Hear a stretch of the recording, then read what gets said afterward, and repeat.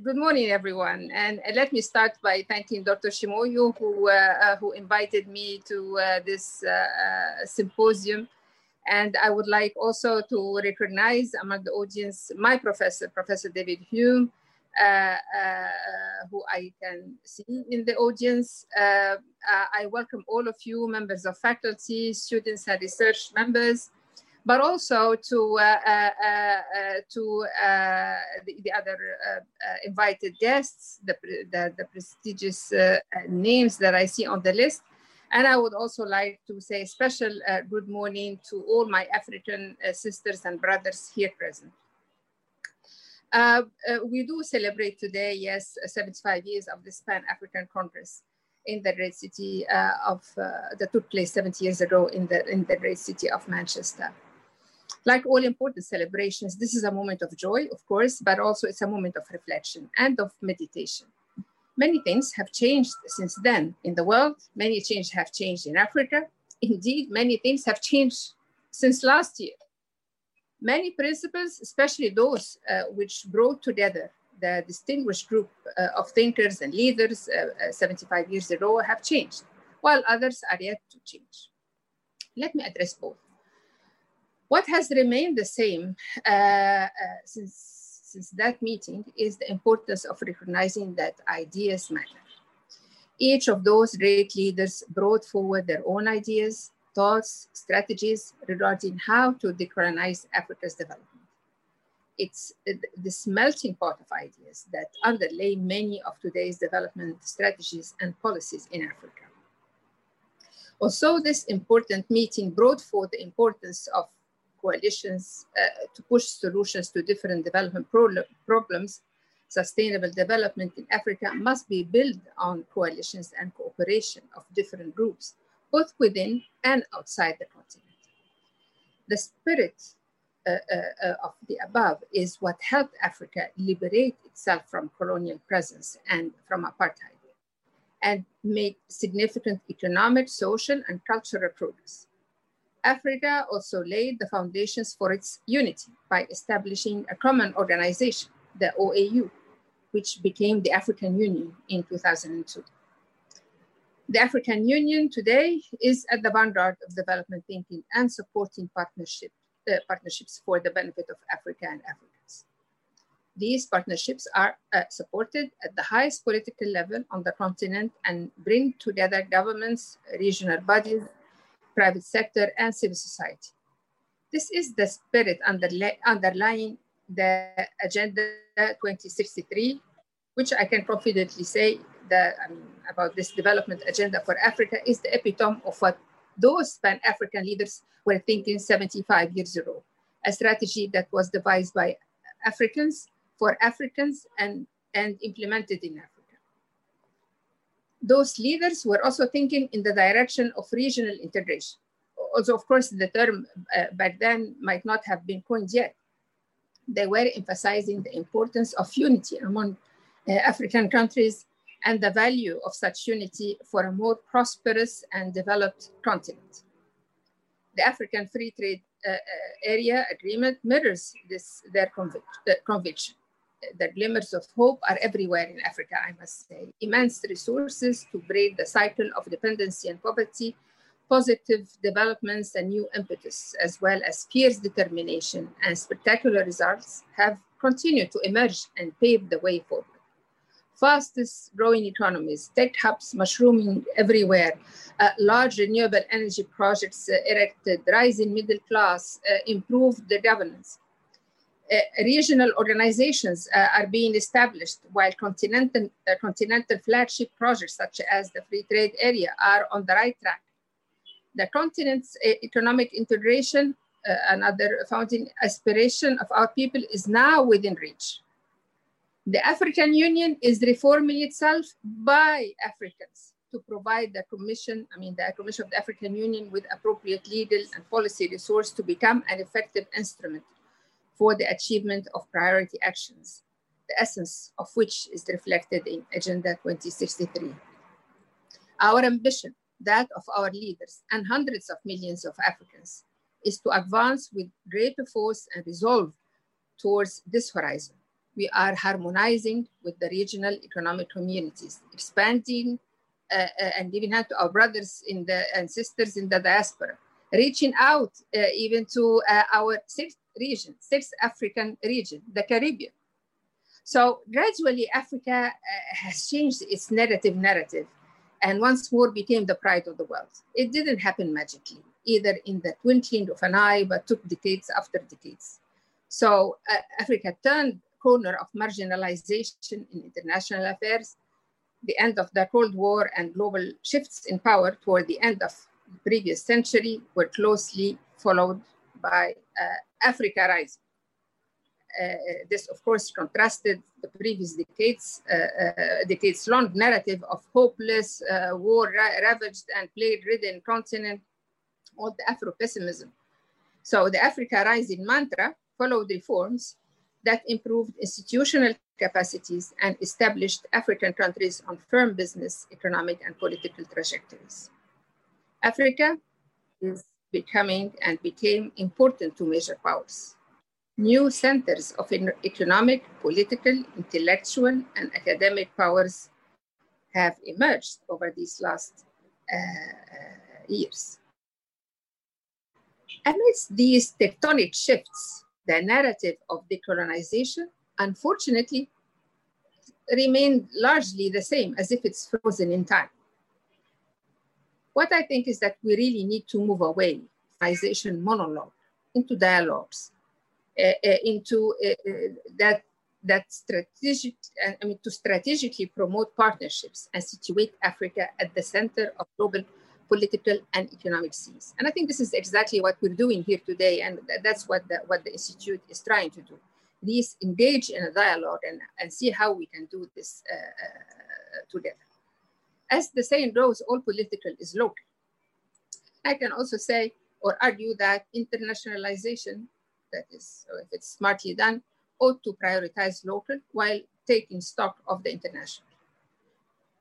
Since I'm talking to members of academia, choices in curricula, research, language need to be as local as they need to be international.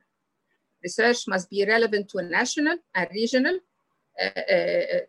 realities, but ought to be advanced in keeping up with international standards and perspectives. Furthermore, international partnerships and cooperation need to be significant to local realities and needs. I here recall what President Julius Nyerere pronounced on the danger of the lack of a balanced view between what is local and what is international, when he said, and I quote, "Two possible dangers facing a university in a developing nation: the danger of blindly adoring mythical international standards, which may cast a shadow on national development objectives, and the danger of forcing our university to look inwards and isolate itself from the world." We need to be careful about that. I looked at the invitation that I received for this event, and I opened the website that was sent. And I want to share with you what I've seen, which has also happened 75 years ago. This photo, if you've all seen it. The photo shows the leaders and many men and only one woman. That has certainly changed. African women today are the main motor of African economies and have played and continue to play an active role in the continent's development. And since we are celebrating, let me also share with you that yesterday marked a watershed moment in the African Union Gender Equality Calendar, as we celebrated the end of the first African Women's Decade on grassroots approach to gender equality and women's empowerment 2010-2020. By devoting an entire decade to women, African leaders have demonstrated their political will and commitment to promoting gender equality, women's empowerment, and women's rights. Throughout the decade, considerable progress was made in translating commitment into measurable actions as most African countries took giant steps to elevate the status of women through legal and constitutional means, institutional gender mechanisms, as well as creating conducive environments for women to realize their potential. Africa has witnessed an increase in women's participation in political decision-making processes that saw four African countries, Rwanda, Namibia, South Africa, and Senegal, being ranked in the top 10 countries in the world with the highest number of women's representation in parliament. A further 16 African countries have surpassed the 30% threshold of women's representation in national parliaments. Women now occupy strategic ministries such as defense, economy, finance, foreign affairs, even heads of states, which were traditionally reserved for men. Today, Africa has improved women's access to modern technologies, infrastructure, and services. Women's education rate has increased, and there is greater access to technical and vocational training. Indeed, there is a lot that African women can celebrate as concrete achievements just over the last years. And let me just say, in my own country, we are celebrating now, from a mere 8%, women now 20% of the government, and from 2%, 15% of parliament members.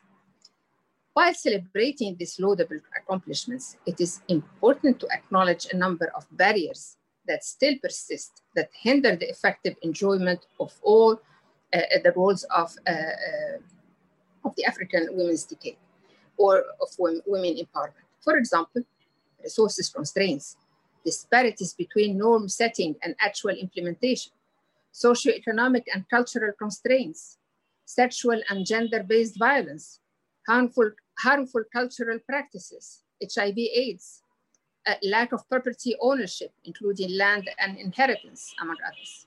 The COVID-19 pandemic also threatened to exacerbate many of these challenges, as women are disproportionately affected. Therefore, it is our responsibility as decision and policymakers to ensure that such gender-sensitive issues are taken into consideration and effectively addressed in infrastructure planning, the area that I'm in charge of, for instance. So at the EU, we've taken action. We recognize the role of women as both users and contributors to sustainable infrastructure development. And I'm really happy to say that what we are doing in the infrastructure program, the second phase that starts this year, is that at entry, we made it imperative to have a powerful and detailed gender lens for the entry of projects into the pipeline for the African projects, infrastructure projects. I'm also very proud to say that we have established the Women in Infrastructure Network, the African Network for Women in Infrastructure, whose role is to ensure that gender sensitivity and responsiveness of Africa's infrastructure, this is happening at every step of the value chain when it comes to infrastructure. I'm not talking only about users or beneficiaries, but we are pushing for women owners of projects, of companies, of infrastructure, access to large finance, not microfinance, because infrastructure, we're talking millions and hundreds of millions. We want women to access this finance, to get into infrastructure programs and projects, knowing that these are huge on the continent. And speaking of women, Africa is also a continent with great untapped potential. I'm not here talking about the natural resources, water or oil or minerals, but our greatest resource is youth. With almost 500 young Africans between the age of 15 and 35. Within 10 years, Africa will be home to 1/5 of all youth worldwide. And despite the enormous challenges, I must say that we have already seen innovation, resilience, agility among young people, and at scale. Really very proud of them. These millions of young people are source of ingenuity and engines of productivity and creativity that, if carefully anticipated new age of inclusion, prosperity, and thanks to this youthful population, a highly valuable asset in an aging world, accelerated digitalization, resources, and creativity, Africa can become the supply chain of the world. The labor market of the future will require new skills, including digital fluency, creative thinking, problem solving, collaboration, empathy, and adaptability. With these new demands in place, it would be remiss of Africa not to strengthen our biggest asset, the youth. Appropriate action will help our continent to harness this promising demographic dividend. Furthermore, a proactive stance is likely to reduce the risk of massive labor substitution and endemic unemployment, even migration, while enabling the continent to leverage the new entrepreneurial and economic opportunities associated with the digital economy. I must talk about infrastructure because this is what I mean. Not only it's a passion, it's a mission, it's a responsibility. But as we are aware, I mean, efficient infrastructure, including both hard and soft, provide crucial platform for Africa to enhance economic productivity, facilitate trade, accelerate industrialization, and markets development at national, regional, continental, or even global levels. Currently, the low level of infrastructure poses one of the biggest challenges to Africa's development agenda, which is having a negative impact on Africa's competitiveness and participation in the global market.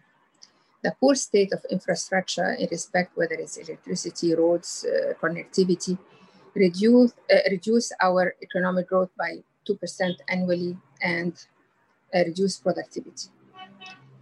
But I want to emphasize, about 600 million Africans are without access to electricity. 600 million Africans. No one should sit still, African or not African, should sit still, knowing that there are 600 million people who do not even have access to electricity. Furthermore, 870 million Africans, that's almost 900 million Africans. Almost 900 million Africans do not have access to clean energy for cooking.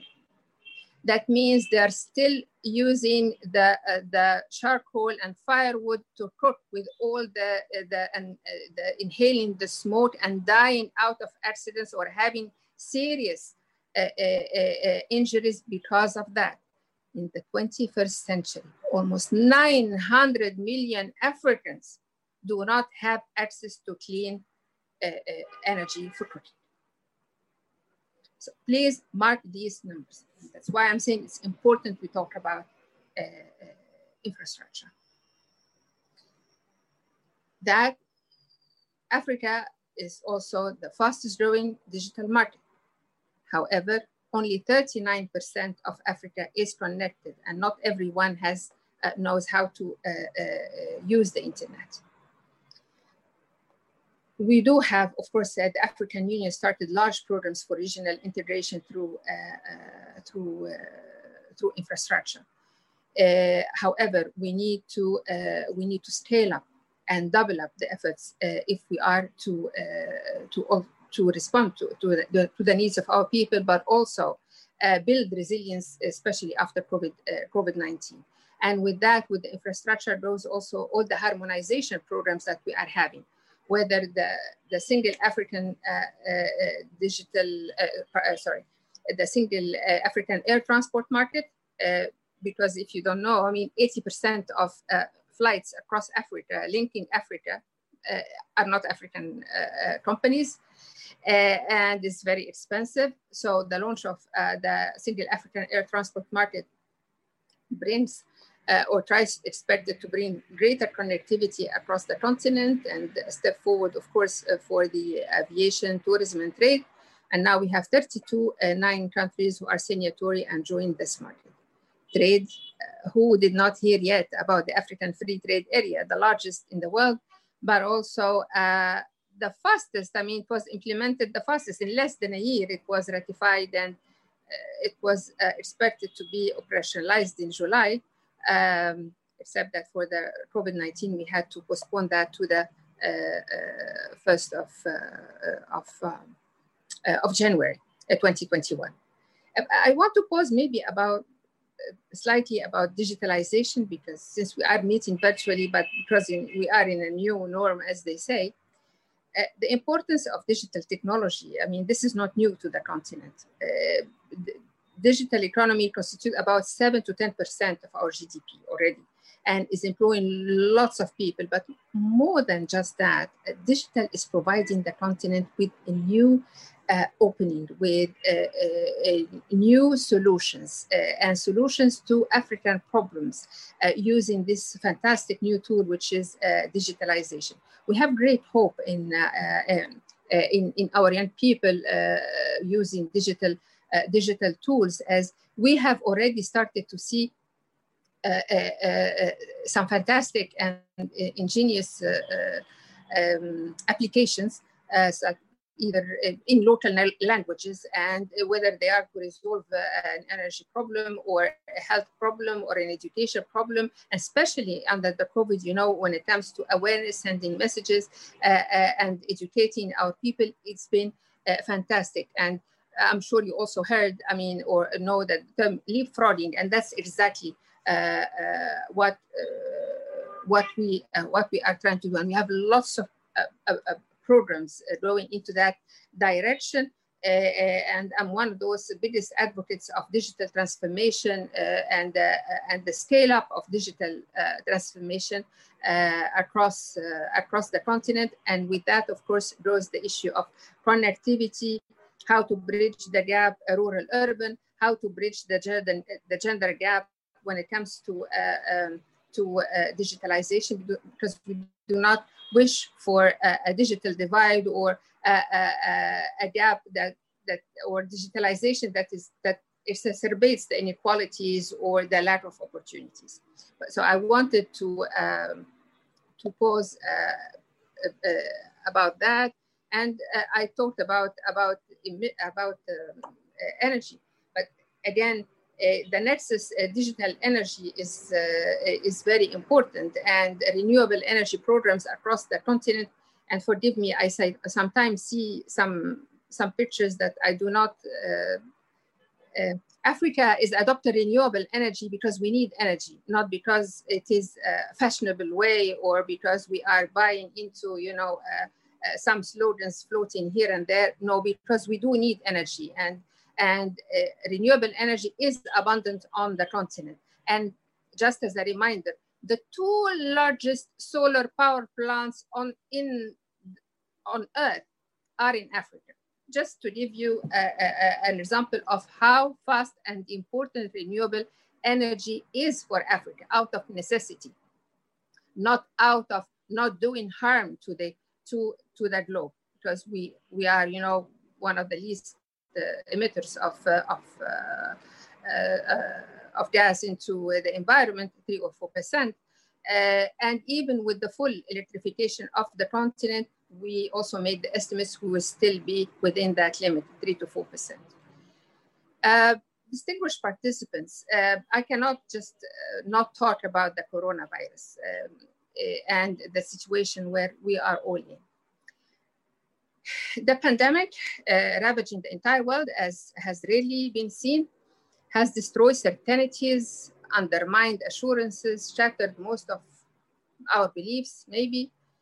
Never before has humanity appeared so fragile and impotent. Perhaps the time has come for humanity to reflect on its vanities and limitations in order to rethink universal civilization and to rebuild itself. Right from the onset, the pandemic, much to the surprise of those who have always belittled the continent, Africa mobilized itself. A continental response strategy was developed and implemented promptly. I would like here to pay a well-deserved tribute to Africa and to African leaders and to the African Union for the pertinent initiatives taken, the prompt manner our countries took and implemented appropriate measures consistently with the continental strategy. For the solidarity our countries have expressed towards each other, we continue to share resources. We set up a continental fund to pool resources, whether they are financial, medical, or PPEs, for the benefit of our people. And we continue to do so. And collectively, we are mobilizing also solidarity with Africa. This is something will go in history on how Africa has mobilized itself in the face of a crisis. I pay tribute to the Africa CDC, one of the best in the world and recognized now as such. We should all remember this. But we should go beyond the present situation by preparing for the post-pandemic conditions in the world.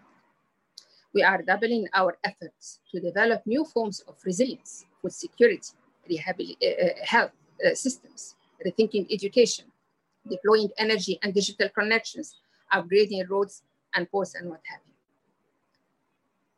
In this world, we are all, and the multilateralism is sorely tested. Africa must stop expecting solutions from others. And this is not what we are doing at all. We are no longer satisfied by a role of never-ending reservoir for some or dumping ground for others. We are charting our own course. Our food dependency and insecurity are unacceptable and intolerable, as is the state of our roads, ports, health, educational infrastructure. Africa's land, forest, rich fauna, mines, energy potential, and maritime and inland waterways hold the necessary resources to provide an adequate response to the needs of our people. And of course, as I said, our biggest potential and resource, our people themselves, especially the young one. We are in full lucidity boldly opting for an innovative approach that is fit for Africa and about Africa and for Africa.